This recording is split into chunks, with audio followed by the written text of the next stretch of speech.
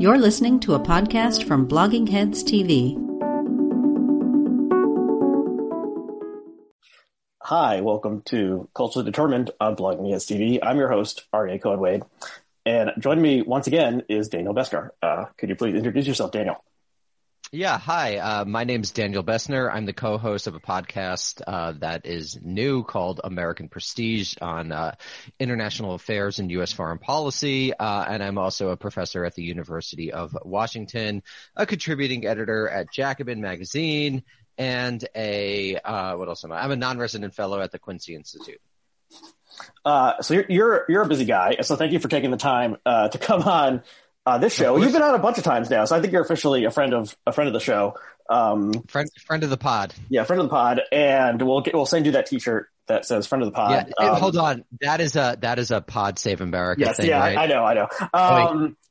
But so the last time we talked, it was shortly after the end of the Trump presidency, the beginning of the Biden presidency, and we talked about whether Trump would be is the worst president in American history. And we sort of batted that back and forth. He's not even the worst president of the last 20 years. Well, this question returned to the public sphere because a couple weeks ago, C-SPAN, the network, released its Presidential Historian Survey 2021. Apparently they've been doing this since the end of every presidency since 2000, I think. And we'll include the link to this really in-depth website that they put together where you can look at all the different ratings and compare people. And I don't know, it's almost like you seeing the stats and for MLB or something, baseball players. Yeah. So they've done four. Oh yeah, that'd be fun. They should do like a president's baseball cards. Like, how many wars did you start? How many Americans did you kill? How many non-Americans did you kill? That would be a good little thing.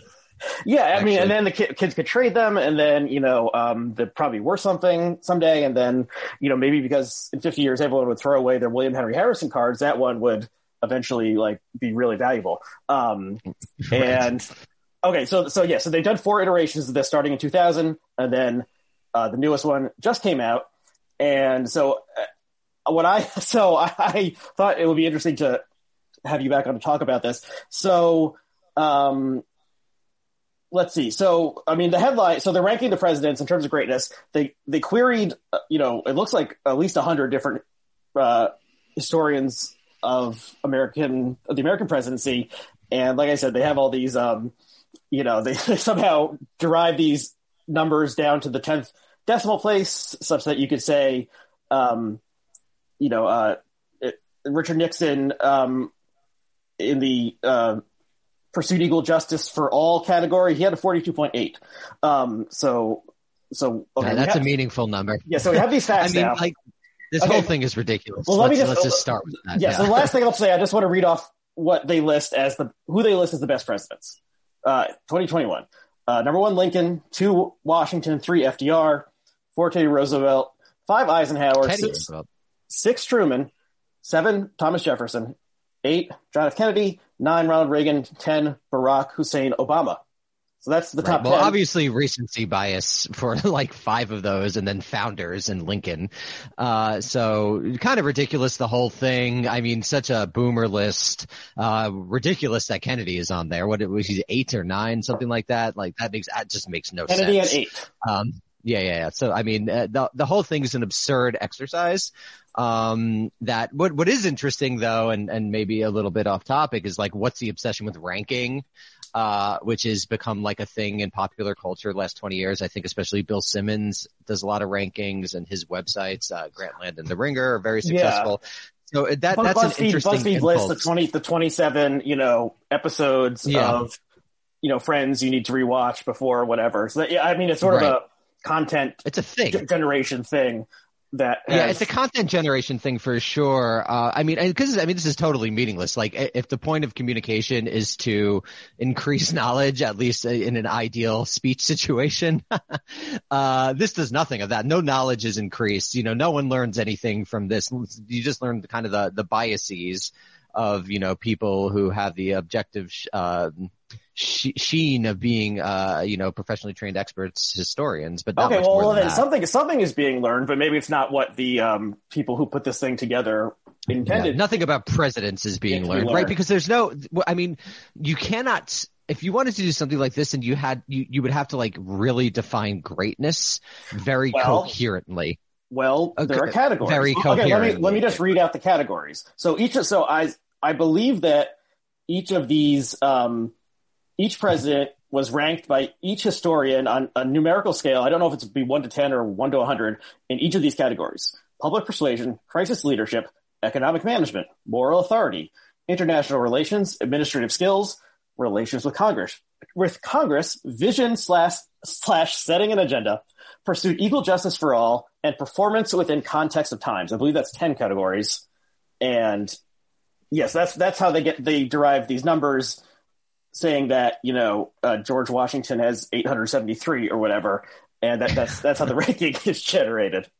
So they're not just saying, you know, John Adams were you know, they didn't say take each person, right. But for all of those, and like rank them and sort of do like a ranked choice voting calculation. Right. They're somehow saying that these are the important things, and right. But for all of those, what's the normative position, right? Like, what is good economic there's no normative baseline from which to actually make judgments. Mm-hmm. So this is just random people giving random answers to random questions. Well, they're not. I mean, they're not random. They're you know, tenured professors. Well, what's good? What's good international relations? What's good economic management? Right. Well, good economic management. We could probably say, because that, you know, there's numbers, right, and so there's growth of the economy. Are you going by GDP? I mean, like, why go by GDP? I have no idea. Is that a useful statistic? I have my doubts. You know, American GDP is pretty good. The American economy for most people isn't great. So the whole thing is absurd. This is why it works for pop culture, right? When you're trying to figure out your favorite character of The Wire, you know, then you could be like, yeah, Omar is cool, right? Omar always wins those, but it just doesn't make sense. Yeah. For something that, I mean, I guess this is all just fun, but to me, it's like, it's hard to be fun when like American presidents have been responsible for so much death and misery. But Americans don't care about that. So like, rank them, you know, JFK's 8. Yes. Okay. So I've been sort of playing devil's advocate, but I also think this whole thing is pretty dumb, although maybe not quite as dumb as you think it is. And, my initial thought when I saw this, let me just fill in a couple extra facts here. Okay, so they track over time. So, you know, the views of historians change over time. Ulysses S. Grant rose from 33 to 20 in terms of ranking. And Andrew Jackson fell from 13 to 22. So we can, you know, there's obvious explanations for that, which is that Trump, you know, viewed or supposedly viewed Jackson as his predecessor. And then the understanding of Grant's tenure in Reconstruction has been, you know, there's been a revival in Grant. Right. I think both of those I think are explained by like transformations in how people understand the history of race in the United States. Right. And then the third Jackson one will continue to fall. The third one is Wilson.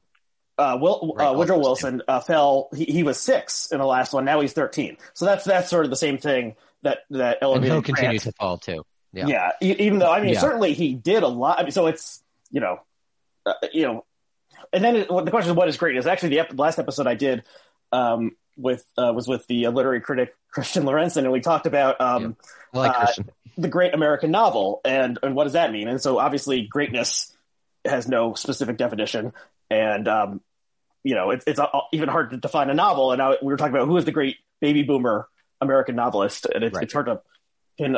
You know, novels like films. Yeah, I think with that, novels like films, they're just no longer the center of the culture anymore. So this is going to become an increasingly academic question. Like, novels are going the way of opera and jazz.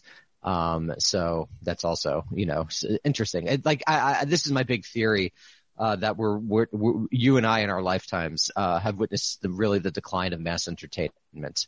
And I think that is really the major story. And you see that with the decline of film, the decline of the novel, the increasing relevance of real micro communities, the decline of mass culture as a whole. I mean, so like the greatness of an American novel, it almost doesn't matter because novels are just not at the center of culture and probably never will be again. But in theory, like, this is shaping how people understand politics, so it's more nefarious in a sense. Yeah, that makes sense to me. And the idea that they, were able to get these things down to the 10th decimal point just sort of adds to the absurdity of being able to say fetishization of numbers. That right? not only you give a 1 to 10 rank in something called moral authority, you could say it's 7.3, and that's it's sort of like Pitchfork. Pitchfork gives those for almost all of those presidents, the answer would be very low for moral authority. Well, hopefully, maybe at the end of the Biden 1 or 2 terms, you will be asked to participate in this process, and you can submit your thing full of goose eggs. That is funny. I'm always asked to participate in like international relations polls that do similar things. I'm always like, should the United States, what should the military be? I'm like 0. I'm always the outlier for all those things. I mean, these things are all ridiculous. It just represents a fantasia about numbers being meaningful and things that they're not really meant to quantify. And that's very much a spirit of the age. And in 100 years, we'll look back on it and it'll all be ridiculous. And I implore listeners, watchers, and viewers to look at a book called Trust in Numbers by the great UCLA historian Theodore Porter. And he writes about why is it exactly that quantification has come to be fetishized in our particular society. And this stuff to me is really a representation of that trend, which is very bad. I think actually removes the human from things that are profoundly human and profoundly qualitative. Okay. And you mentioned The Wire jokingly as ranking who's the best character on The Wire, and one of the themes of The Wire was the stats and juking the stats, and they're bullshit, and so taking things that like downgrading crimes or and how they're classified so that the crime rate looks like it's getting better when it's really not, and then they took it into No Child Left Behind era, middle school, and the stats in terms of testing and stuff like that. So juking the stats is a big thing. You can say a test answer was correct or incorrect, whereas these things are totally, the whatever value is totally humanly assigned or something. But one other thing that interested me, is that, okay, so who is the best? Well, what do you think? Who is the best president in American history, if you had to pick one? Probably Lincoln or FDR. Okay, so probably Lincoln or FDR. Yeah. So they rank Lincoln 1. Also, they say Washington 2, FDR 3. So what I was thinking was this country is so insane, and there's so little agreement that even, when I was coming up, probably you only could have gotten mass agreement that Washington and Lincoln should have been 1 and 2, and then after that it would have been a free for all. And so FDR 3, well, of course, the people who founded National Review would certainly not put him there. They would put him towards the bottom. And then, Eisenhower 5, that's sort of surprising. That's ridiculous, by the way. Kennedy was not a good president. So he's 8. So that's total sentimental. Let me just go off on Eisenhower for a second. He literally institutionalized the national security state. Regardless of his final military industrial complex speech, the farewell address of, I believe, January 61, Eisenhower did a lot of very bad things, overthrow of Jacobo Arbenz, overthrow of Mohammad Mossadegh, I think in my own work helped inspire the failed East German uprising of 53 by promising things that weren't going to be there. Institutionalized the national security state, which I think is a very damaging thing. So it's really ridiculous that it's a very boomer answer. I would imagine the average age of this is older. I don't know where you would even put those things, and possibly within the ranking of greatness, those would be considered good things because the person accomplished something. So, if we're saying international relations is 1/10 of the total ranking, then, instigating foreign coups that didn't turn out so well only is a slight deduction. I guess that's how you get Eisenhower 5. Great move. Get Iran to hate us forever. Yeah. So, but if you I'm just thinking a conservative looking at this ranking, well, maybe they would put Reagan 1 and then Washington 2 and maybe Lincoln 3. But then of course, I feel like there used to be more sort of anti-Lincoln stuff circulating in the air, but used to be, when I was, 20 or so years ago, you would still see anti-Lincoln stuff. Lincoln's been, I don't know, seemingly even more deified since then, but they certainly wouldn't put Truman 6 and Obama 10. So it's just like, but really, what can everyone agree on? It's Lincoln and Washington. So there's been 40. Well, historians are liberal. I mean, like, historians are centrist, center left. I would say as a historian, I am on the outlier. Well, no, what? That's not true. It's different according to generation. People under 40 are more to the left, like everywhere else in the country. People over 40 are more centrist or to the right. And so that's why I would imagine the skewing of this age group would be slightly higher. It's just like a gigantic generational shift in our politics, and this will be reflected in things like this. I think that's probably a large explanation. The Lincoln thing's interesting. I would point people to Matt Karp's essay in Harper's, where he discusses this a little bit about sort of history, and he discusses how the right has basically accepted Lincoln as one of their own now, and it's like different from when we were younger about those criticisms. I mean, I think you even see it with, I think it might have been Dinesh D'Souza or someone like that, who's like, Lincoln was a Republican. Yeah. You know, he's huge on, that's his whole shtick these days, is that, like, did you know that the Democrats were the ones who, support secession? And so, party of Lincoln. That's a surrender. That's a surrender to 30 years ago. That wasn't what, people were saying on the right, particularly on the far right. It was anti-Lincoln.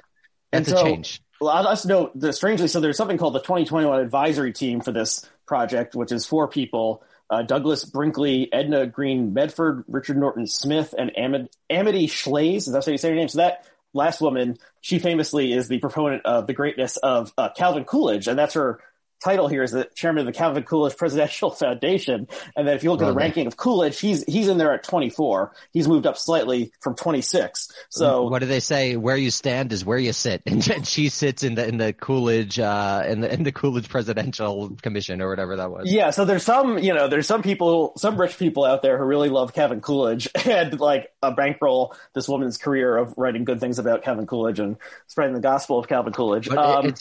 It's a living, right? What the Flintstones would say. Right. And especially because, the one who said that was like the toucan who was a garbage disposal. The washing machine. Yeah. So you can imagine what they're feeding Amity Schlaze, and this is what she's putting out. But it is so there's at least one conservative crank type on here. I don't know who Richard Norton Smith or Edna Green Medford are. Douglas Brinkley is a very prominent public, pop right, but I would imagine even the conservatives, the conservative historians, they're not likely to be Trump historians. They're more likely to be like American greatness, patriotism, nationalist historians, which is related to the Trump thing, but isn't quite the same thing. The valence is different. So I would be shocked if there's like a Trumper on here, there's probably maybe one or two. Yeah. In the list of the 100 or so, like I said, there's a huge list here. It seems like it's probably more than 100 people they consulted. I assume there's some people who are, view the Trumpist strain in American history, dating back to Jackson. Was Trump below Bush? I forget. Was Trump worse than Bush? Yes. Okay. So let's get into ridiculous. The bottom of the list. Okay. So we've talked about the greats, and the problems with that. And then let's talk about the basement dwellers. So here's the bottom 5 in reverse order. James Buchanan is the worst, then going Andrew Johnson, Franklin Pierce, Donald J. Trump, and William Henry Harrison. William Henry Harrison, of course, died in 30 days, so it's really hard to say much about what he did, and I don't know how they got, 6.4 for his sort of rankings. That's absurd. So it's the 2 presidents before the Civil War, and Andrew Johnson, the president who took over after Lincoln's assassination, failed Reconstruction. And one of the great counterfactuals, if it wasn't Johnson in there, what Reconstruction would have been like. Yeah. I mean, that's ridiculous when you're comparing Trump to George W. Bush. I mean, that is genuinely almost offensive to the millions of people who died and were deracinated as a direct result of George W. Bush's decision to invade Iraq and to begin and prosecute a war on terror. I mean, there is just no comparison. Okay, well, I have some bad news for you. I just want to underline that I am not a fan of Trump at all. He was also a terrible president, but in terms of consequences, George W. Bush, Trump does not approach George W. Bush. It just does not. Well, unfortunately, your opinion is not ascendant within this group because, so they didn't rank him in 2000. In 2009, they ranked him 36th. 2017, 33. 2021, 29. So he's improved about 4 slots, every presidential administration. So he'll be in the top 20 probably when we're getting ready for retirement age, if we ever can retire as, No, we won't. As we die at our jobs. Penniless, insecurely employed millennials, or not employed at all in my case. But so I mean, in a way, the awfulness of Trump, in the common understanding, is making Bush look not quite so bad. In retrospect, and there's this whole thing about how he is friends with Michelle Obama and they pass each other gum or something, during H.W. Bush's funeral, this kind of nonsense. So the presentism, is sort of cutting both ways here. Everyone who's weighing in on this was alive and probably a tenured professor during the George W. Bush administration. But they're sort of saying, hey, maybe, he didn't, he actually did care about pandemics and assembled this document that was supposed to guide. I wish he cared about Iraqi life as much as he cared about pandemics. And he didn't, unleash his followers to storm the Capitol. So so we're sort of defining deviancy down, but, okay. How do you think, so George W. Bush has climbed in estimation, since the end of his presidency. Do you think Trump is going to climb in estimation at all, or sink, or stay down there in that bottom five?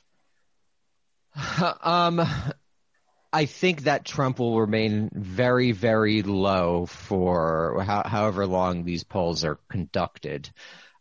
Quite this low, probably not. I would be shocked if he ever got above 40. I mean, he was not a good president by any stretch of the imagination. He didn't unleash world-ending horror that George W. Bush did.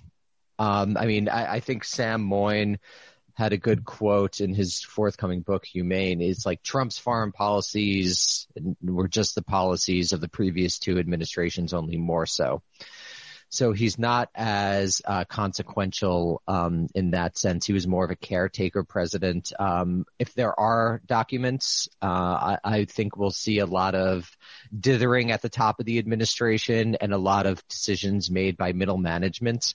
Which has happened before in the Reagan administration, for example, even to some degree in the Truman administration, for example. And I just think as the sort of horror that liberal establishmentarians had at Trump's grotesquerie fades, he won't be quite as low.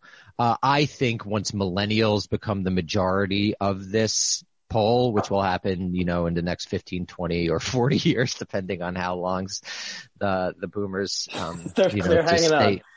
They're hanging on. Yeah, I don't know if emeritus professors are allowed to participate in the survey or not. Oh, I'm sure they are. And Bush will sink like a stone.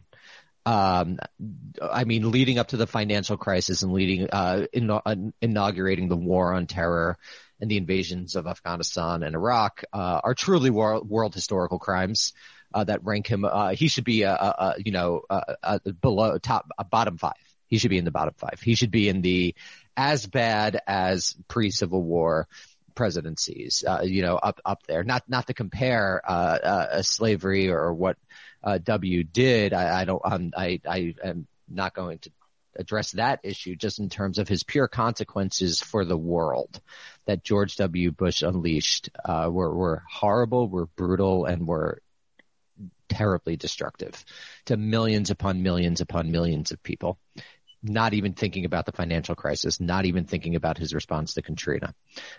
So just terrible president. Yeah, I agree. He is very bad.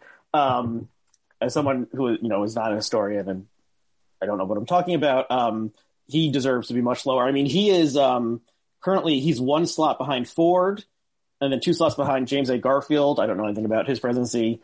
And then 3 slots behind Jimmy Carter. Jimmy Carter is currently 26 in this ranking. So I guess, that's roughly in the middle, maybe just slightly below the middle.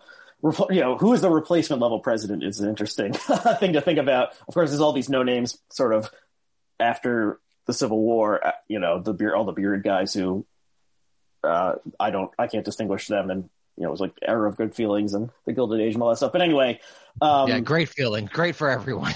I mean, yeah, insane that's like a thing. The era of good, ridiculous, like in the Jim Crow South and the pestilential tenements of the North.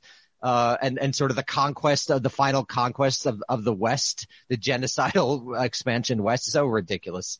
This is it's ridiculous. Okay. Yeah. So if are there 46 or 45 presidents in this rank? I guess there's, okay. Well, they say Biden wouldn't be ranked, right? Right. So William Howard Taft is number 23. So he's smack in the middle. Yeah. Great colonial administrator of the Philippines. Awesome guy. And yeah, so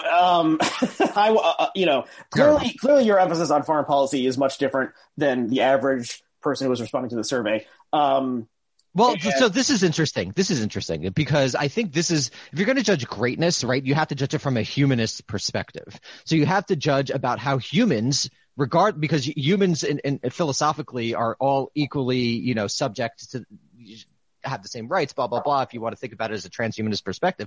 So you have to take foreign policy into account. Unfortunately, Americans just don't care about foreign policy. So these, from any, as objective perspective is, behind a Rawlsian veil of ignorance, if you didn't know where in the world you were going to be under these presidents, I think you have to take foreign policy into account. And clearly this is just not done in these polls for most people. Yeah, that makes sense. I mean, I assume almost all the people ranking these are actually Americans and not, people who are from other countries and study American history. So there's that bias within it.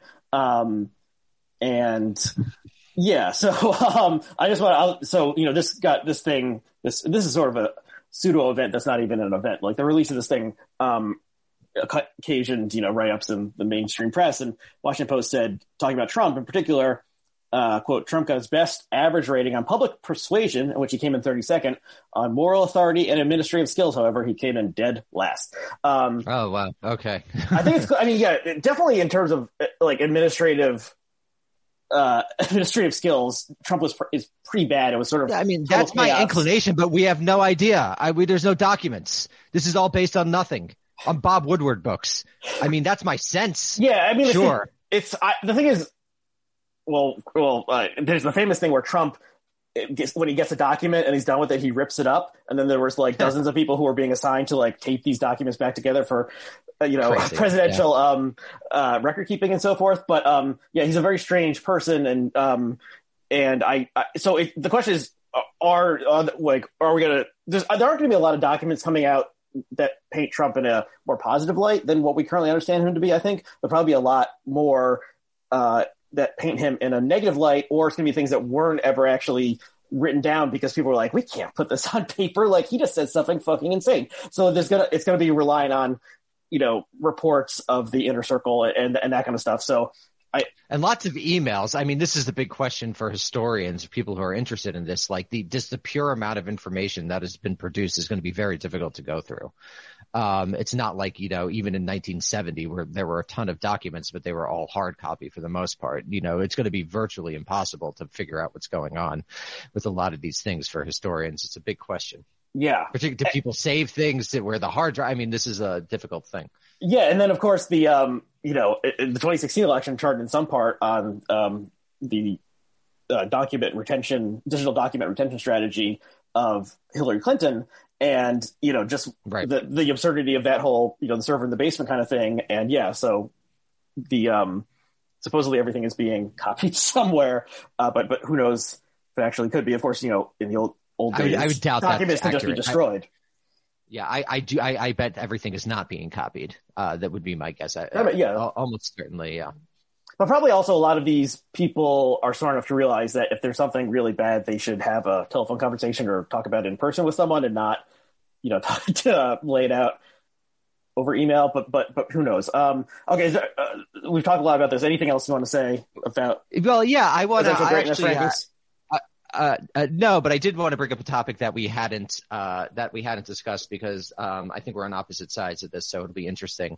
So, what's your take on the January 6th riots, given the Biden administration's response in terms of like heightened, basically counter-terrorism anti-domestic extremist stuff. Because when it first happened, I got a lot of shade. I wrote 2 articles for Jacobin, one with my good friend Amber Lee Frost and one with my good friend that's the last time you were on. We talked about that one. I believe we did. Yeah. So I just wanted to think and I predicted, I don't like patting myself on the back, but literally exactly what I predicted happened, and maybe even a little bit worse. With the lumping of people who are, I forget the exact phrasing, but something like anarchists and people who are like anti-capitalist into a DVE, domestic violence extremist category, at least partially. I mean, how this will be interpreted in courts or by actual agencies is of course difficult to know, but I think it's pretty frightening stuff. And particularly when you compare the power held by the administrative national security state versus the January 6 rioters. But yeah, I was just curious your take on it. Because my take has been pretty consistent, and I was just wondering if you've changed over time. Well, and the latest thing to come down is that supposedly reportedly the Capitol Police Department or whatever is going to have like established satellite branches in other places, so we can keep an eye on. That's great. Yeah, keep an eye on on troublemakers. I mean, okay, so the thing is, I can continue to view the events of January 6th as like deeply stupid is sort of the core of them. And so if they had just, what is the point of like this giant intelligent apparatus that has been built? Well, the sensible point is to prevent something like this from happening. If they had just had, 3 or 4 times as many like armed cops in riot gear to begin with, instead of just uniformed officers. And, did you watch that thing, the New York Times documentary they put together about the unfolding of the, charging into the building itself? It's a fascinating document, and they used a lot of the original footage that the people themselves were filming, the live streamers and so forth. And, they show like the exact moment when one person who seems to be involved with the Proud Boys goes up, turns his cap around backwards, and starts getting in the face of one of these cops who's just, standing behind the barricade. And he starts shit with this guy and riles everyone else in the crowd up. And that's the first breaking point. And once that happened, the deluge came. So if they just had more police officers there, then it would have been a lot harder for these people to get in. Sure, but now we're talking about the micro events of like the specific. Okay, well, okay. I think so. That is not that interesting to me. You and like, I can, yes, you and I can agree that like I think that the Capitol should be defended enough that rabble rousers and other like disreputable types can't storm in and like take over and start smashing windows. Like, would you agree with that from your Ivy League perch over there in not Ivy League? I wish I was Ivy League. Your Ivory Tower. Then I'd be making a lot more money. Sure. Yes. So there should be like enough. You shouldn't be allowed to storm and try to attack members of Congress. Okay, so our giant, Homeland Security apparatus and NSA reading people's emails and something like didn't prepare us enough to repel the rabble and the confused people and so forth who managed to do this ridiculous thing. That is not a correct thing to draw. It is not. These are all choices that people make. So what it shows is that you could still have this incredibly frightening apparatus, and it doesn't matter if certain people who are responsible for particular things don't do certain things. That's what it shows. It doesn't show that we need more. We have quite a bit. Whatever system we had failed. So we should. Right. But I would say the failure is not in the technology of the system. First of all, failure according to its own terms. I would say the whole system is a failure because you don't want our civil liberties to be basically just disregarded. But that's a different issue. If you set up a system to prevent a mob from storming a building, and then they storm the building, then that's a systemic failure. So it's unclear, and there should be a lot of people looking into what the security apparatus knew about what was going to happen and why they reacted so poorly to it, and that will probably be a contested thing for a long time to come. The Republicans don't want that sort of investigation to happen, and I think it is possible that there were people sort of on the inside who were like sympathetic to the what became the mob, and then there's biases of thinking, oh, these are sort of our type of people, these are just white people from Ohio, and they like are just wearing silly costumes, and so it's not like those Antifa, BLM anarchist types, and so they're not really dangerous. That kind of stuff came into play. So in some respect, like, something needs to change. And because there was this huge failure that was totally absurd, and it could have been a lot worse. Thankfully, the mob didn't get to tear anyone limb from limb or anything like that. I think they probably would have done something like that, honestly, if they had been able to encounter actual, or at least done something, try to beat them up or something, beat up the Congress people, beat up Mike Pence, or who knows what, or maybe just take a selfie photo with them. They're just this total aspect of absurdity and stupidity to the entire event. So I'm not like a resistance lib who's thinking that, this blah blah blah. But even beyond the events itself, right? I think framing it in this way and having what could only, I think, accurately to be described as a literally hysterical reaction to something that just, and pure power facts was not a threat to the Republic. Presenting it in any way as a threat to the Republic, I think, gives intellectual and institutional succor to people who want to do things like increase the power of the national security state. Well, and when one is doing let me just finish. When one is doing a pure objective power analysis, there is just no connection between literally the military national security state versus a bunch of ramshackle, even if violent, and I think that it's clear that some of them were violent and some of them did have bad intentions, rioters that were able to enter the Capitol. I just think that power analysis is just not accurate. There's no way that an outside force can take down the American government in any reality that I understand. Like the threat to the American government was Donald Trump and his GOP, but they're within the system, not outside the system. So they're not a threat to the government. You can't say an elected president is a threat to the government. That just doesn't make sense unless you have. He was the elected president, but he lost the election, and then he claimed he didn't lose the election, and it was being stolen from him, and that was sort of the crux of the whole. Oh, you're talking about post. Okay, yeah. Sorry, I thought you were talking about while he was president. Well, if Trump had declared himself, sure, that was definitely against norms that I would support. Yeah, if Trump had declared himself first field marshal or something, someone would have, put him in jail or something, or the military would have come in and taken him away, or maybe some Secret Service agent would have just shot him in the head and ended the entire thing. I'm actually somewhat surprised that something like that didn't happen. But there was no, and like in the same way that 9/11 killing 3,000 people and bringing down skyscrapers and destroying 1/5 of the Pentagon didn't do anything to bring down the American system. It's all what we do ourselves. And so obviously the people who are storming the Capitol are part of ourselves. They're Americans, but so the proper response would have been, this is really, it was a scary event, particularly for people who experienced it. There's just no way to deny that, but it wasn't a meaningful threat to the Republic. And given recent history, the last 20 years of actually existing history, we need to be very wary about increasing the power of the security state. That is the proper anti-Trump response to that. Except there was a drama that people are playing out in their lives to make it seem like they're in the French Resistance in 1943, 1944. I agree with that, and that's the cosplay aspect. Makes it there's a cosplay aspect to it. This is not I don't think that's in any way, shape, or form downplaying what were obviously scary events, again, for people who, particularly for people who were literally there.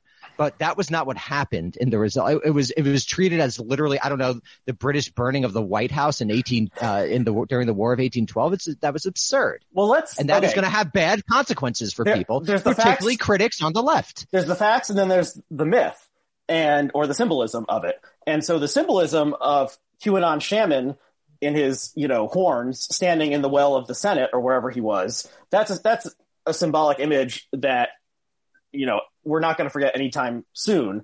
And so the rabble they could have killed they could have killed a congressman. That could have conceivably happened. They wouldn't have actually derailed the eventual counting of the electoral ballots or affected in any way the fact that Joe Biden was going to become president. So it makes sense that the people who are members of Congress and who the Capitol Police are protecting are very angry about this huge failure. As they should be. Yes, as they should be. Yes. There has not been a passage of a new Homeland Security law there has not been you don't need passages of laws. This is the whole thing. But there hasn't been a Patriot Act 2.0. Right, but this is an administrative state. This is a bureaucratic state. It's all interpretation of rules. This is one of the reasons the American state is so anti-democratic. You don't actually need the passage of laws to do horrible things. Mm-hmm. Right? It's all interpretation of rules. I mean, look at the lawyers in the Bush and Obama administrations, justifying basically whatever they wanted to justify. So I think that looking for a criterion to the passage of law is just not an accurate reflection about how power actually works in this system. Well, I guess we'll have to see how this actually plays out. Okay, so you're right. The powers that the state has are already pretty expansive, and it's just how they apply it and whether courts push back or not. So we'll have to see how. Not even courts, not necessarily. I mean, you could have totally internal White House decision making on interpretation of rules. Right, but there would be, if someone had a tort against them or whatever, they would sue because we live in a very legalistic country. But So let's say that. Ron DeSantis becomes president, and then there's another sort of uprising in some blue state city, like has been happening in, Portland or something. And then we'd have to see what would happen if President DeSantis did what Tom Cotton wanted Trump to do and did send in the military and really did start cracking heads or opening fire on crowds of protesters who are nonviolent or violent, and then we'd have to see what would happen. I mean, it's mostly norms that prevent that sort of thing from happening. And who got in trouble for for Kent State? I have no idea. Did anyone get fired because of Kent State? It was just sort of national revulsion that made that an iconic. I actually don't know the micro moment. Details of that. But my guess is probably not, just knowing the Nixon administration. Right. But I actually don't know. This is not an area of expertise. But so I think we will have to see how this plays out. There hasn't, Biden has not announced the democracy force or something a new, and people should be turning in their neighbors kind of thing as what's happening in Russia. Well, there was now. something like that, right? There was something. I don't remember exactly, so maybe I'm not incorrect, but I thought there was something along the lines of, maybe it wasn't the administration, but there were calls for people to be aware of what their neighbors and their family members are doing, I believe. And right, and on that. Okay, and so there were plenty of people in America who knew that their loved ones or friends were getting very into this thing called QAnon, over the past couple of years, and probably some of them were didn't pay attention to it, and some of them were this is weird, I don't want to talk to you anymore, and maybe other ones are you're saying crazy things about Tom Hanks being a pedophile or a clone, and so I'm trying to disabuse you of these notions. And so after January 6th, probably people will take that more seriously if they know someone who seems to be going into this weird radicalization fantasy land and that kind of thing. And maybe those people will be more likely to call the police if they their But son, is that the solution? I mean, this is the problem, right? If their son is starts assembling if you start assembling weapons, sure. Well, yeah, but I feel it's very easy to assemble weapons in America because you can get a gun. Right. And that's not illegal. So, yeah. And so this is a big problem. So probably these things will be, I mean, these aren't good developments, but probably these things will be more people, mothers will be calling 911 because they think their son, is hasn't left his room in 72 hours and is very angry about critical race theory or something like that. But yeah, I don't think there's not, we're not moving to East Germany. I guess Stasi just territory. To wrap up this part of the conversation, it just seems hard to me to see what positive benefits will come out of treating the riots of January 6th as something more structurally terrifying than they actually were.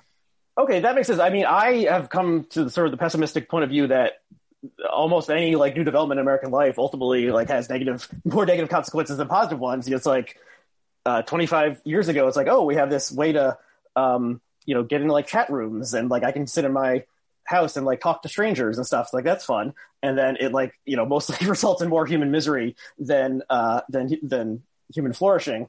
And so I'm not sure I agree with you there, but that's another conversation. Okay, I think that's that's the easy criticism of the internet. I don't think it's accurate. I think that sort of misery is a function of not of the technology, but of the material conditions. It's technology and capitalism. I'm not a socialist. Yeah, which is the big one there. Yeah. Is it the internet or the entire structure of society? It's both. So yeah. Okay. Well, let's leave that one there. Okay. Let's talk about something a little more lighthearted, and that is an article that you co-wrote that Randon Jacobin will include the link on Blogging Heads. Slimer on Coke, Muncher on Zoloft is the headline. And it's really one of my favorite things that I've read over the past year or so. And so it's you, Matt, Chrisman, and Amber, right? Previously mentioned Amber Frost. Amber Lee Frost, yeah. So they're both Trap House hosts, and you looked at Ghostbusters, the original 1985 Ghostbusters, but also the news peg is that there's a new version of Ghostbusters. Maybe I guess it was supposed to come out last year, but delayed till this year. And they released a promotional image of one of the ghosts who's named Muncher. And so this is sort of like the updated version of Slimer, except Muncher is maybe not quite so happy, joyful, extravagant as Slimer, the character we all grew up, us older geriatric millennials grew up loving in the late 80s and early 90s. And yeah, I encourage everyone to read this piece. I think it's really funny and well done.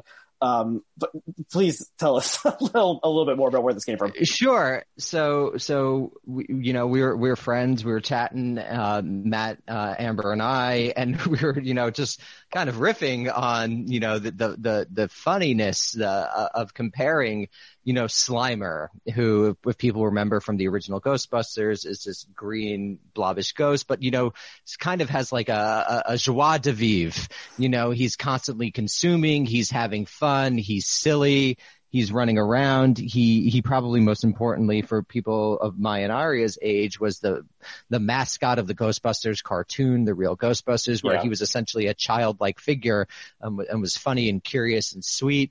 And so he just like had a zest for living, a zest for life.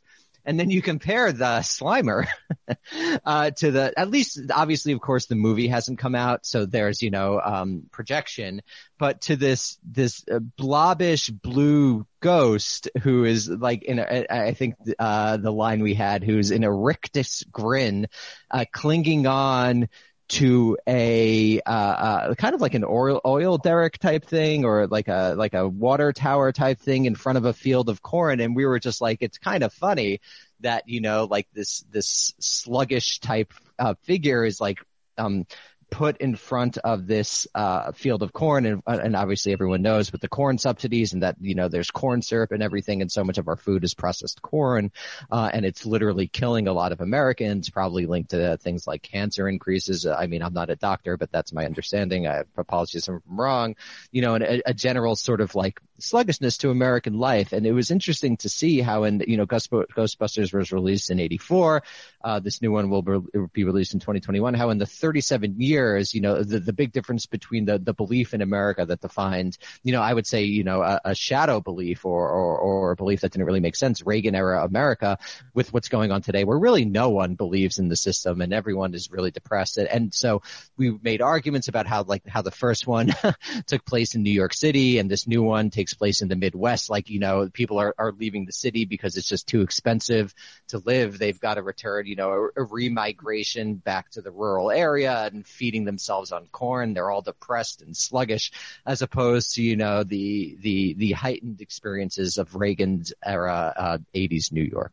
Yeah. So I encourage everyone to read the piece. And then you also did a conversation on the podcast Low Culture Boil, where you talked about this also, which was enjoyable. Everyone listen to Low Culture Boil. It's a really good podcast that basically takes like an academic critical look to like things that are quote unquote low culture. Check that podcast out.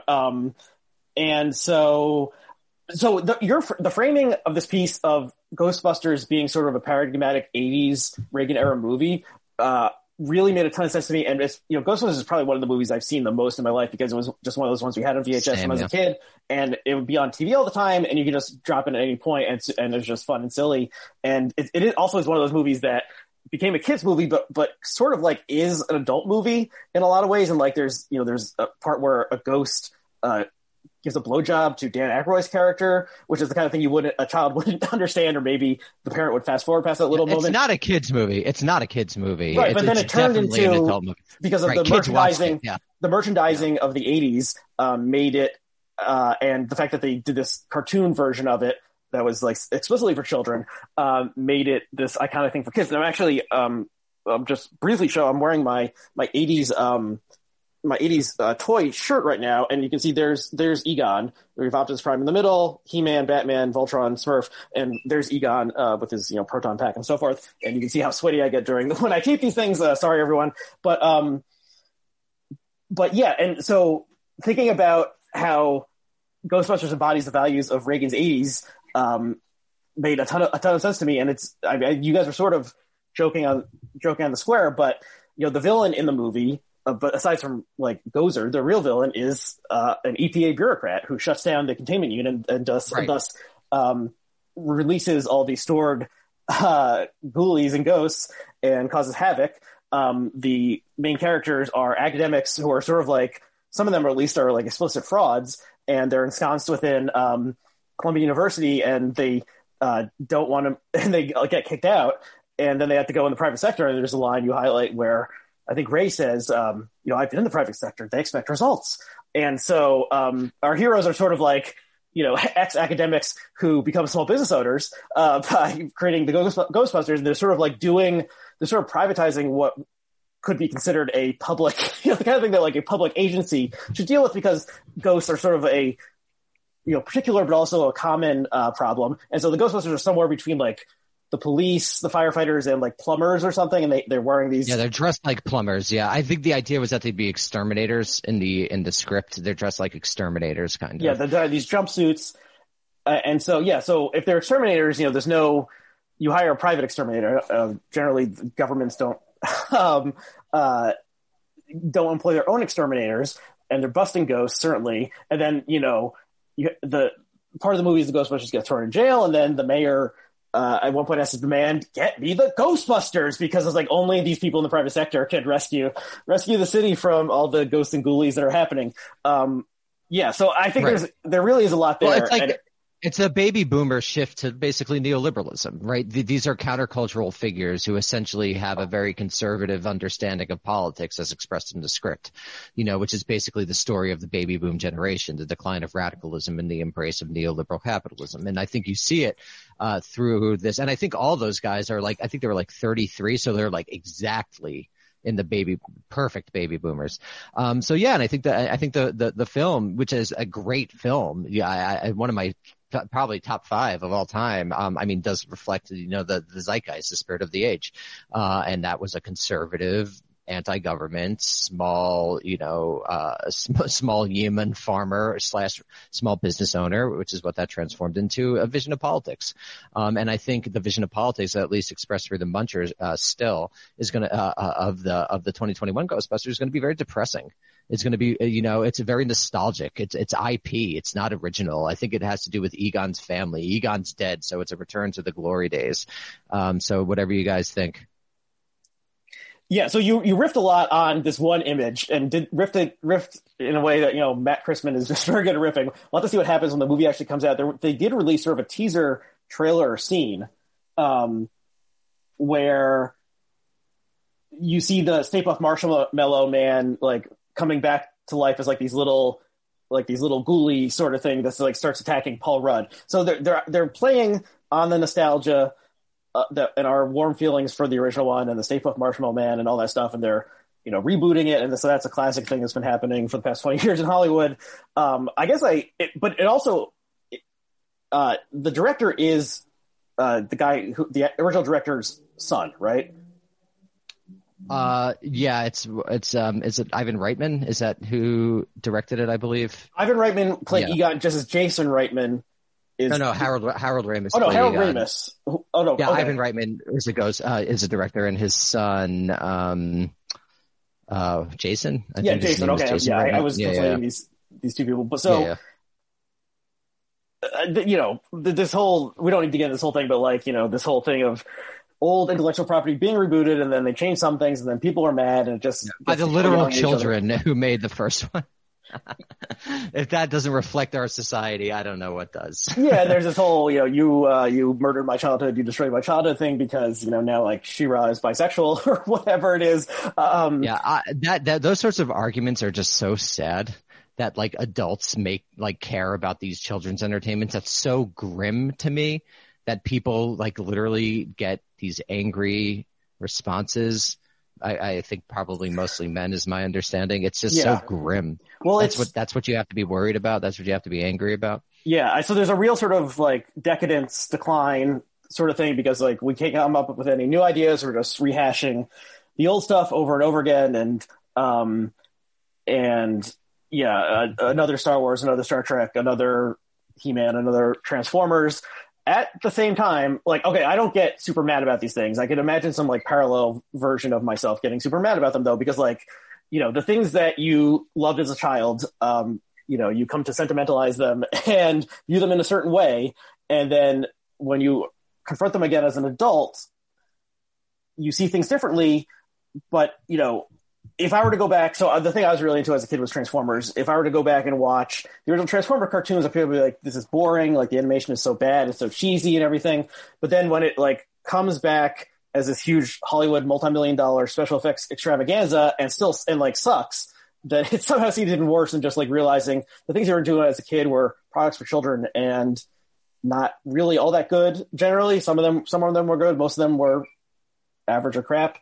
You can see how it does make people angry in a way that like, I don't know, it's sort of like a Freudian thing about like realizing your parents are perfect beings or something like that. But then it's worse because it'd be like if your parents, wrote a novel about your childhood in which you were the villain or something along those lines. Like it strikes at something within us. So I understand in some respects that people get super angry about it. Well, I mean, it's basically a general thing I think we see in our politics that we don't think there's a future really, right? So the only joy can be had in past experience, right? Nostalgia is not a sign of a healthy culture. It's a sign of not an unhealthy culture. I'm not going to say necessarily decrepit or in decline because I don't think culture works in that sort of like cyclical way, but it's just not a sign of a vibrant space. I agree with that. To be lost in nostalgia. Yeah. For sure. And, the winning slogan in 2016 was Make America Great Again. And so that was a very nostalgic idea. And it was, in my opinion, we were nostalgic for the 1950s sitcom America. It wasn't even nostalgia for reality. It was a nostalgia for entertainment. It had a mythic vision of mid-century America. And speaking of mythic visions, how's that for a That's good, man. This is segue. That's a good segue. The final topic we want to cover is, one that a lot of people are talking about these days. More and more, you're hearing people talk about this critical race theory and sort of this whole bizarre cultural, nonsense about it. And the part about, how we understand America and how we understand the myths that sustain that vision ties into this a lot. And there was an essay, I didn't bring this up before, but did you see John Ganz's Substack essay about this from a couple weeks ago? What did John say? So it headline will link to it. 1619 Project Revisited the Anglo-Saxon Roots of Critical Race Theory. It's a very interesting piece, and it made me sort of understand. So, people have been taught since the 1619 Project thing came out. This has been making people angry, including people on the Blog AS platform. And I didn't get it. I didn't get both why people love this so much or why people are so angry about it. I was thinking like about critical race theory. Well, 1619 is connected to critical race theory in sort of the way the whole blob has like formed. So there's like 1619 critical race theory, anti-racism of the Kendi sort, white fragility. Right. This is all sort of my understanding. So like blob. I have been an observer of this, and I'm not a specialist in early America, so I am not taking a stand just because I haven't read the essays. So just putting that out on the table, but I have read the debates around them. My understanding is that the criticism of the 1619 Project from the right is something along the lines of that slavery is presented as an original sin, and it's not patriotic, and it's not and it's not, unovercomable. And my understanding is that criticism from the left is that slavery and the enslavement of Africans is also presented as an original sin, which makes it appear that it's like a permanent stain and that change is impossible. That's my understanding of the general debate over 1619. So the left and the right, from what I understand, both focus on this notion of original sin, but take different implications from it. As sort of, so the left, if my understanding is correct, basically say that it says that the project presents it as like, that's it, this is what it is. We'll never be able to overcome racism in this country because it's embedded into it, and that is a pessimistic, cynical view, is my understanding, is the left critique, and the right critique is what one could imagine as sort of like a nationalist, and implicit elements among some of them, at least, of white supremacist approach to American history. So that's my understanding of the debate. With critical race theory, I actually first came across critical race theory about 9 or 10 years ago as a legal theory. My understanding, it was, and still is for that matter, primarily confined to law schools, and it's a particular approach to understanding how law functioned over time, which is essentially that like structural conditions of race and racism shape legal outcomes, which to me seems pretty irrefutable. To me, the way people are talking about it now seems seems largely disconnected from what the original thing is. And so we can just say, people 18 months ago were talking about wokeness or Black Lives Matter, and now they're Marxism, talking about, or 20 years ago, political correctness, right? So it's the latest cultural fixation of the right, basically. I mean, so in a way, using this term and debating whether the term applies is, part of it, but also like people are mad about something and they're not mad about, legal theorizing from 30 years ago. Like they're mad about something that is happening or they perceive as happening now. And it's not, a esoteric understanding of the American legal tradition. It's not even that esoteric. This is what there's a lot of critique. It's not that esoteric. Saying that racial structures inform legal outcomes to me is like pretty basic. Okay, maybe like a pretty insightful. Esoteric thing isn't the right word, but like, it's sort of like one way of understanding the law that is not the mainstream way of understanding it. And it's like cultural Marxism or something. So anyway, something is happening, and I'll just read this line from Conor Friedrichsdorf's piece about this. The populist right is using. Can I just say one thing? Just very quickly about Conor. Well, let me go off on Conor. No, I'm not going to go off on Conor, but I just find it annoying. And Conor, not personally, I won't go off on him, but this general thing that I see, which is like a criticism of American universities paying absolutely no attention to what's actually happening to professors, which is that they're being hollowed out, which is that 78% of people are teaching on adjunct contracts, which makes it impossible to actually give good education to children. So if anyone actually cared about education, instead of basically culture war talking points, they would point to the structural inequalities of academia. So I just find it very frustrating that this is what the focus is, as opposed to what the labor conditions of so many people who are suffering as adjunct professors. And to me, this whole thing basically misses the point. And it's just a shame that someone like Conor, with this national platform, focuses on what is essentially not the main story of what's happening in universities. Well, the thing that people are mad about now, and it probably will not be the thing they're mad about 6 months from now, is not about colleges. It's about K-12, and it's these laws that state legislatures are passing. But Conor has done a lot of cancel culture stuff, and I agree with that. It is not separate. It is part of the same discursive space. So I'm reading a line, and then I will point out something that I disagree with it, and then you could tear it apart as well. This is from Conor's piece. We'll link to it. The populist right is now using critical race theory, a term that originally referred to a distinct decades-old form of scholarship about racism in American politics and law, to encompass everything conservatives dislike about leftist identity politics, while the progressive left now understands CRT to be mere common sense truths about racism in America. Okay, so I think the word leftist is incorrect there. This is not a leftist thing. But aside from that, no, it sort of does make sense. Something is happening. People are talking about new things that they weren't talking about 10 years ago. And it's not about Kimberly Crenshaw. It's about, are white people inherently good or bad? What happens if the teacher tells little Timmy that, his ancestors did bad things to black people? it's more stuff like that. So it gets more into the mythic part, and this is what Gans's piece really clarified for me, is... What did John say? Okay, he relates it back to this, what he calls the Anglo-Saxon roots of critical race theory, which is this idea that going back to like the 1600s and 1700s in England, about whether basically, whether the Norman conquest sort of like ripped every, like the common law understanding of the Anglo-Saxons like up together, or sort of like whether that was a legitimate political act. He explains it much better than I'm able to. I encourage people to read this piece. But basically, there were people back then who were saying, the Normans really fucked up this great Anglo-Saxon thing we had, and there's nothing... Wait, is John referring to actual documents, or is this like a thought experiment? No, this is things that actually people were debating, in the 1700s. In the Anglo... people were... The 1700s were debating 1066? Yes. That's what's going on here. Yes. Okay, so a mythic understanding... There were people back then who were saying, there was nothing like legitimate about the Norman conquest. Like, this is just because they won. I'm probably getting some facts of this wrong.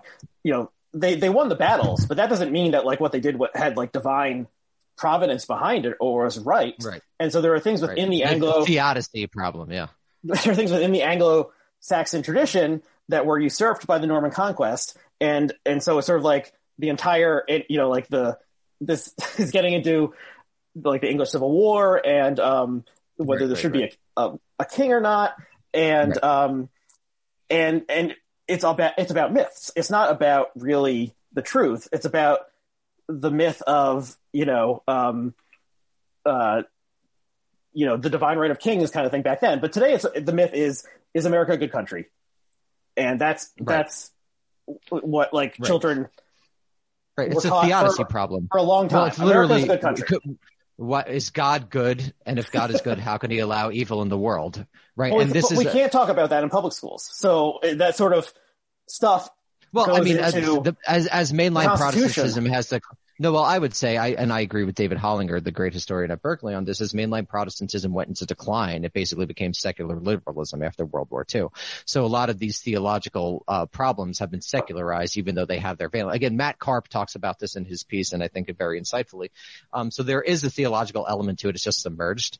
And which is why I think you get notions like original sin prevailing. There is an element of original sin. I don't think that's an incorrect interpretation. Again, I haven't read it, but that's my understanding. Enough people I respect have said that. So there is a theological element to a lot of these things, but that then they get put on on sort of a secularized discourse.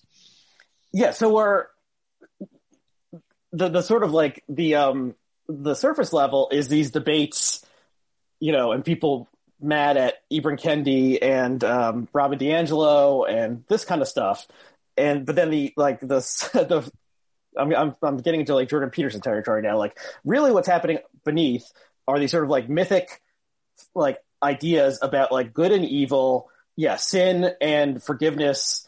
Yeah, that's not Jordan Peterson. Well, I mean, we're more. Are we Freudian? Are we Jungian? I don't know. But it really is like.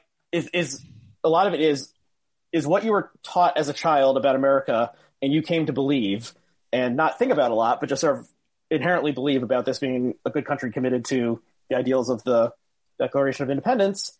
Like, was that a lie? Like, were you told a lie as a child and kept on believing that? And then are these liberal teachers going to tell your grandchildren? So to me, this is like ultimately an empirical question. Right, like to take your normative values as expressed in whatever document, and it's interesting that you have a document, serving in place of the Bible, right, where it occupies a semi-mythic status. The document, let's say the Constitution? The Constitution, the Declaration of Independence, I mean, whatever people refer to, I think it differs. Do the normative ideals as expressed in those documents reflect what happened in American history? And I think people... if they took an honest look at it, would answer that question in a particular way. Now, there's also the other question. I think this is what like Glenn Loury would say, and obviously Glenn's someone I respect. I spend a lot of time speaking with him. He would say that like it never lived up to its ideals, but that doesn't mean that its ideals are like literally capital T true. And that might be the case. That's mostly a philosophical problem. And then the question is how do we reach those ideals? And I think that's what that's what someone like Glenn would say to one of the critics of the 1619 project from the right. I think like I'm not, there's this idea of like the noble lie, and I don't fully understand this, but it's sort of like, I think this is one of the things that gets Glenn angry about it. Is sort of like, if we teach our children that this country was horrible to begin with, then like, what's the point of trying to, try and like do the things that will get you to succeed in American life, like going to school and like working a job. Ultimately, if this whole thing was like fucked up and was exploiting black people and like a crock of shit then to what's begin the point? with. Right. So like, right. we need to tell the commoners that there's this like higher thing going on, and that it's not like, poisoned, like there was this poison branch or poison seed or something at the very beginning. And so the entire thing is rotten, evil, and horrible. Right, which is which is not an absurd argument. I think people have to take that argument seriously, and what that might mean. I mean, I think I reject the paternalist politics inherent in that, because I just think that, again, empirically, experts have shown that they don't know better. They have fucked up things so badly that I'm skeptical of the inherent like pastoralism and paternalism in that argument. And I would also say that I just don't think K-12 education is having that sort of ideological effect on people. I think people are much more likely to get their understanding of American history from other sources, not the 40 minutes every 2 days they spend in history classes in seventh grade. I think. Yeah, I mean, how many things that you were taught in middle school do you really remember? Or it's sort of. Again, it's sort of this fight about the surface and tapping on the surface. Yeah, you get a generals. I would say Saving Private Ryan was far more important to my understanding of U.S. history than anything I learned in middle school. And I'm sure that's true for many kids today with video games and movies and TV.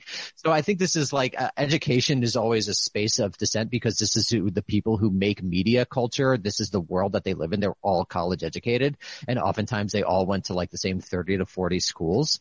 So they are obsessed over education because that is their world. But I am skeptical of whether education has a sort of causal impact on ideology that these arguments suppose. I might be wrong. That's an empirical question. I agree that both sides are sort of falling for this, that if we have a week spent on anti-racism training, this will make the students no longer racist.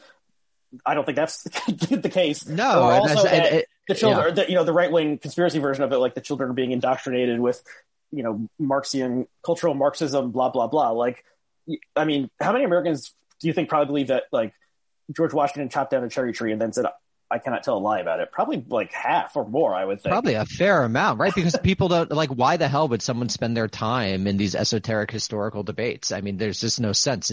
We have a political economy that makes people work all the time, and so they're not going to have these time. So this is, again, just a lot of these debates to me are just kind of like, I don't know, pointless is too strong, but they seem a little bit besides the point, because they're just college educated people in the media sphere arguing over shit on Twitter, or in the pages of The Atlantic. And I just don't think the causal force of those arguments, or even what they're arguing over, is ultimately that influential, that impactful, that important.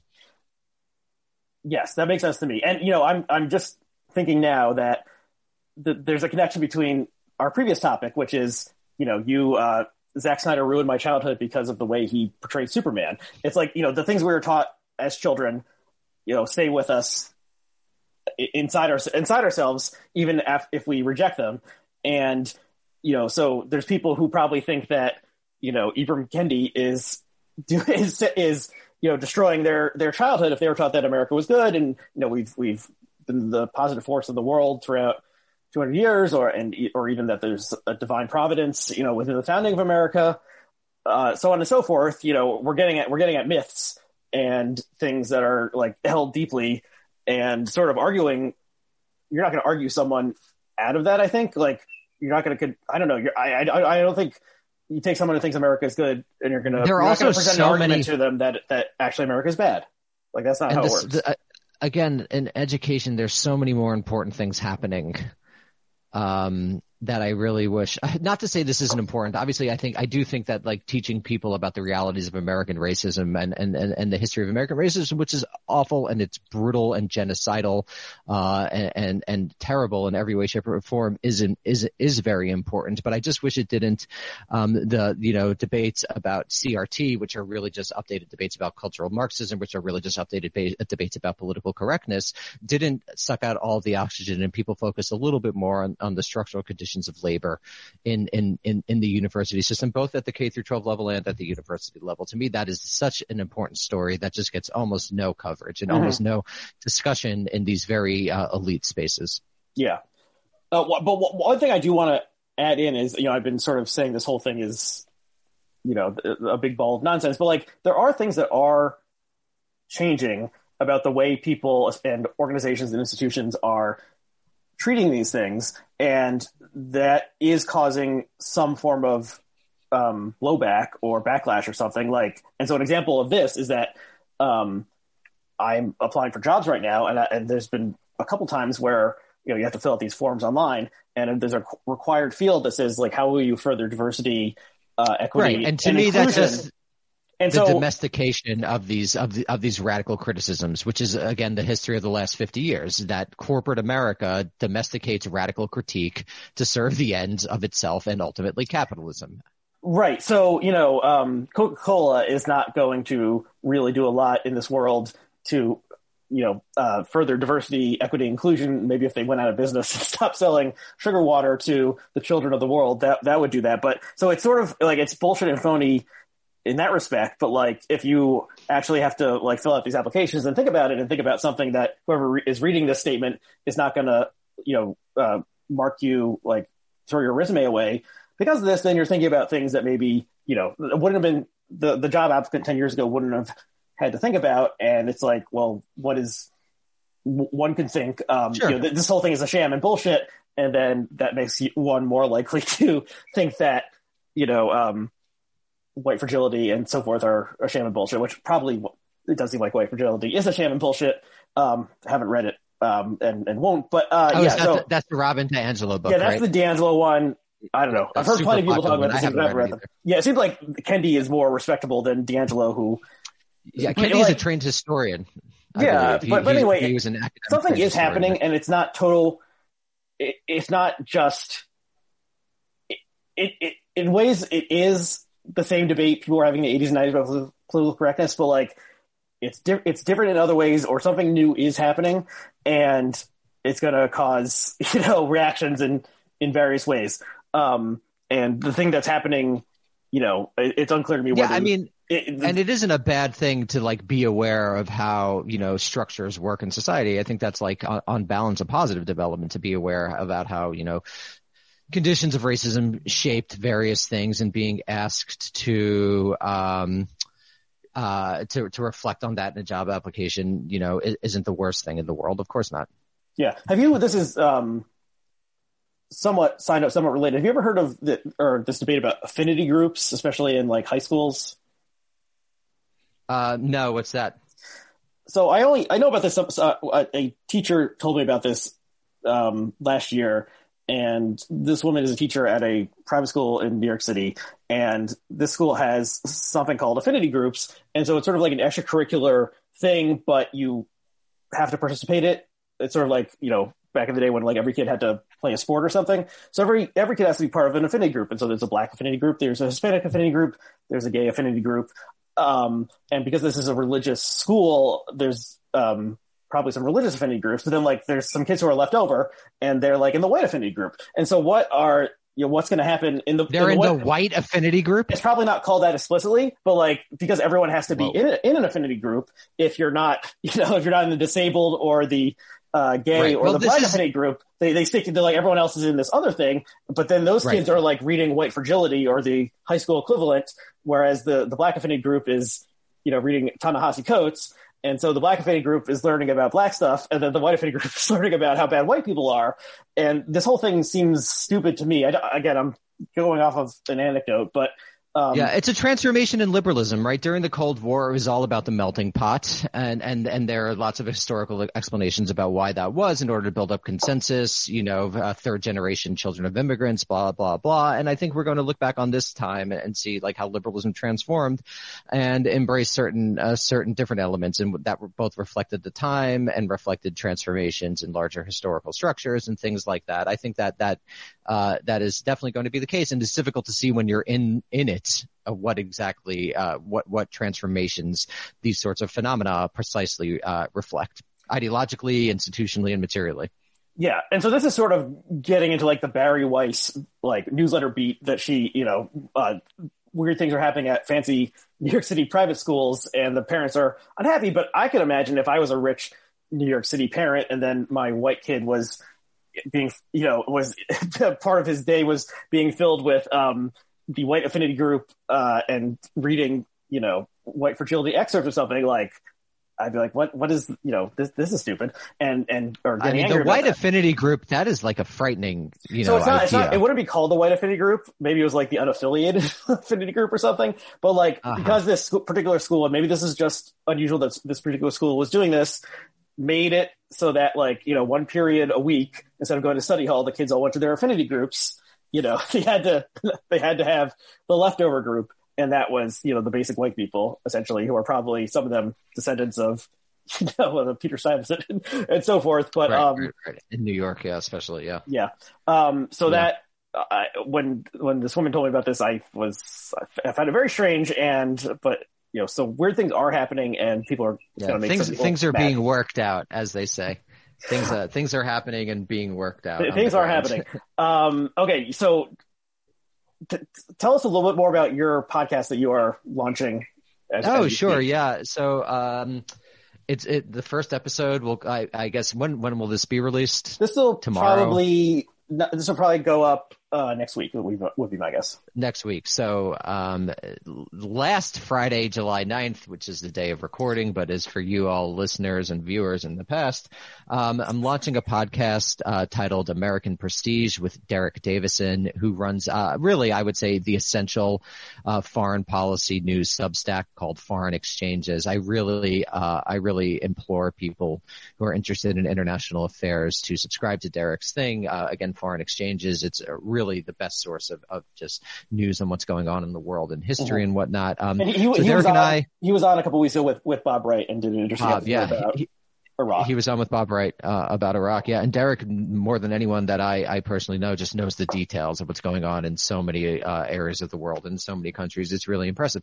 So we're launching a podcast again called American Prestige, where I take kind of the macro historical view, and Derek takes more of the nitty gritty, what's going on the ground, analyzing what's going on in the world, how the United States is responding, and in particular interviews with foreign affairs experts. So if people are interested in international affairs, if they want to get a quick digest of important issues, if they want to hear from some, I would think interesting people who normally aren't heard from on mainstream news sources, like actually Stephen Wartime is, but like Aziz Rana and others, I encourage you all to subscribe and give it a shot. Again, it's called American Prestige.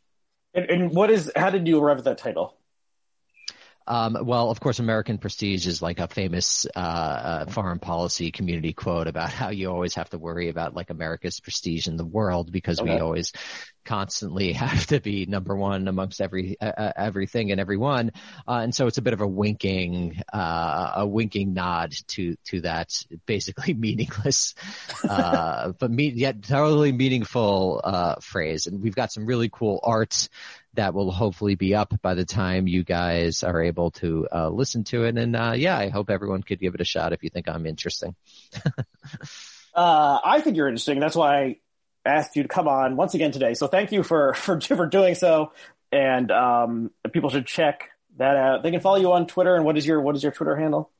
It's just my first initial and last name, D. Bessner. And mine is REACW. And people can rate and review this particular podcast, Culturally Determined, in Apple Podcasts, formerly known as iTunes, and that helps, the algorithm these algorithms which control our destiny, it shows it to more people, that kind of thing. And so if you could do that, that would help more people find this content, which I think would be a good thing. So why don't we end it there? So Daniel, thank you for taking the time. Thanks to our viewers and listeners, and we'll see you next time. Thanks, Aria.